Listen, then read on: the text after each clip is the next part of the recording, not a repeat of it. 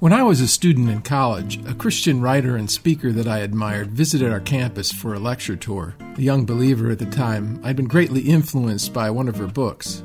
She was the kind of person I aspired to be, a writer, speaker, and a serious Christian. After she spoke to our student group, several of us took her to lunch, where I was thrilled to get a seat at her right hand. I didn't elbow anybody out of the way for the privilege, at least not much. I didn't want to miss a word. I don't remember much of what this famous author said during lunch. What I do recall is being puzzled by her tone. She didn't seem to be nearly as excited to meet us as we were to meet her. Maybe she was tired from her long travel schedule. Perhaps she was coming down with something. For whatever reason, most of her comments to us were terse, almost impatient. If you'd forced me to put a name to her mood, I would have said that she was grumpy. But of course, that couldn't be true. Here was a person who had written several no-nonsense books about discipleship and the Christian life. She was famous for her faith. Her spiritual lineage qualified her as Christian royalty. I was sure it was only my imagination. When the visit was over, some of us asked the staff worker who had picked her up from the airport what it was like to spend time with so distinguished and spiritual a person. The staff worker was silent for a moment. Then she said, "Well, all I'll say about it is that sometimes you need to allow your heroes to have clay feet." I remember being troubled by her answer. I didn't like what it seemed to imply about one of my heroes in the faith. These days, heroes are hard to come by. We have galaxies of stars, swarms of celebrities, and an abundance of influencers. But bona fide, pedestal-standing heroes are in short supply. We love to tear down the idols of earlier generations. Once, we built monuments for our heroes and wrote biographies in their praise. Now, we would rather expose flaws than laud virtues. The histories we write today reconstruct those old narratives using a wrecking ball. The new standard leaves no room for moral ambiguity or the limitations of cultural context. In the church, we used to call our spiritual heroes saints, but Protestantism divested itself of most of those champions of old during the Reformation. The Reformers didn't deny the existence of people with remarkable faith and exemplary lives, but they did object to the way the church had exaggerated their accomplishments and elevated them, as Calvin put it, into co-partnership with God to be honored and also to be invoked and praised in His stead. But our greatest problem is that our heroes always turn out to have feet of clay, no matter how good they appear from a distance. Several years ago, I took a class with a professor who was famous for his books on spiritual formation. More than one person told me that he was the most Christ-like person that they'd ever met. During one of our class sessions, this professor told us that ordinary Christians could live the same kind of life that Jesus did.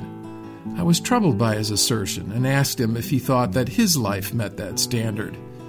"I'm not going to answer your question," he replied, "because if I said yes, you wouldn't believe me anyway." The rest of the class laughed, feeling that his answer had put me in my proper place. I won't deny that there was a challenge implied in my question, but I meant it sincerely. If the professor had answered in the affirmative, I would have gone on to ask what such a life looked like and how it was possible. I genuinely wanted to know the answer to those questions, because his assertion made me realize that although I wanted to live like Jesus, I didn't actually believe that it was possible. Instead of helping me to resolve the contradiction, it felt like he'd shamed me in front of my peers. It made me question the validity of his assertion. Would Jesus have treated my question the same way? He might have. Jesus wasn't afraid to leave his listeners feeling awkward and confounded. Still, I felt stung by the embarrassment of the encounter. In my mind, it eroded his credibility. I found it hard to remain open to the rest of what he had to say. I admired his work, but not his personality. At least not that sliver of personality that I'd come into contact with that particular day in class. For his part, I doubt that my discomfort even registered on his consciousness. I'm certain that he didn't even remember my name. Some years after this painful exchange, at the Bible college where I taught, one of my students asked to meet with me. I could tell he was uncomfortable. He told me that the appointment hadn't been his idea, but his wife's. Something had happened in one of my classes that left him deeply discouraged, so much so that he was thinking of dropping out of school. His wife felt that he should at least tell me about it before taking such rash action. He had said something in class, a question or a comment. I couldn't recall what it was. I had dismissed it with a joke. He had been in earnest in what he'd said.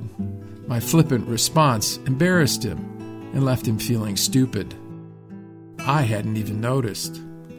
He went on to say that he had initially come to the school because of something that I'd written. Perhaps he was exaggerating when he said this. It doesn't make much difference if he was. The exchange had hurt and embarrassed him. What do you say to someone who has put you on a pedestal only to discover that you have clay feet? There isn't much that you can say, except to show them the whole ugly picture. You gently try to help them see that your arms, legs, head, and heart are made of clay as well. Mark Twain once wrote that the traits that we admire in our heroes are usually the qualities that we lack. If everybody was satisfied with himself, Twain observed, there would be no heroes.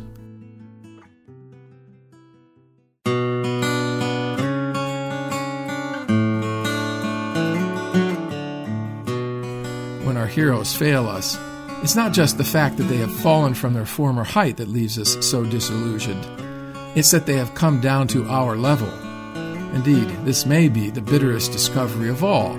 The dismay we feel comes from learning that those we used to hold in high esteem are no better than us. Certainly their sin disappoints, but it's their ordinariness that causes us to view them with contempt. For most people, coming to terms with this kind of disappointment is the first great challenge we face on the path to mature adulthood. We learn that we must forgive our parents for being human. And as every adult son or daughter knows, the hardest parent to forgive is the one we most resemble. The great torment of our adolescent struggle with our parents is the fear that we might one day grow up to become just like them. But the real tension actually moves in the opposite direction. It comes from our growing awareness that our parents are like us. The natural and normal course of human growing up must begin with some sort of rebellion against one's parents, for it's clearly impossible to grow up if one remains a child, Wendell Berry explains. But the child, in the process of rebellion and achieving the emotional and economic independence that rebellion ought to lead to, finally comes to understand the parents as fellow humans and fellow sufferers, and in some manner returns to them as their friend, forgiven and forgiving the inevitable wrongs of family life. It's not wrong to have heroes. We need them. Hebrews 13:7 urges us to remember your leaders who spoke the word of God to you. Consider the outcome of their way of life and imitate their faith. But if the Bible's unvarnished portrayal of those leaders reveals anything, it shows us that we must also leave room for their humanity. Whatever pedestals we build for our spiritual heroes must also leave enough space to include things like Moses' petulance, David's lust, and Peter's hypocrisy. In the end, we will find that all our heroes have clay feet, all except for one. He is the pioneer and perfecter of our faith. His feet are flesh, not clay. Those hands and feet were pierced, wounded by those who should have been his friends. We will not be sorry when we find that this hero was like us, because Jesus had to be made like us, fully human in every way, in order that he might become a merciful and faithful high priest in service to God, and that he might make atonement for the sins of the people. He was tempted too, like us, yet he did not sin. Jesus is the church's only real hero, because he's everything that we lack. Because he is everything we are not, he is the guarantee that one day we will be like him.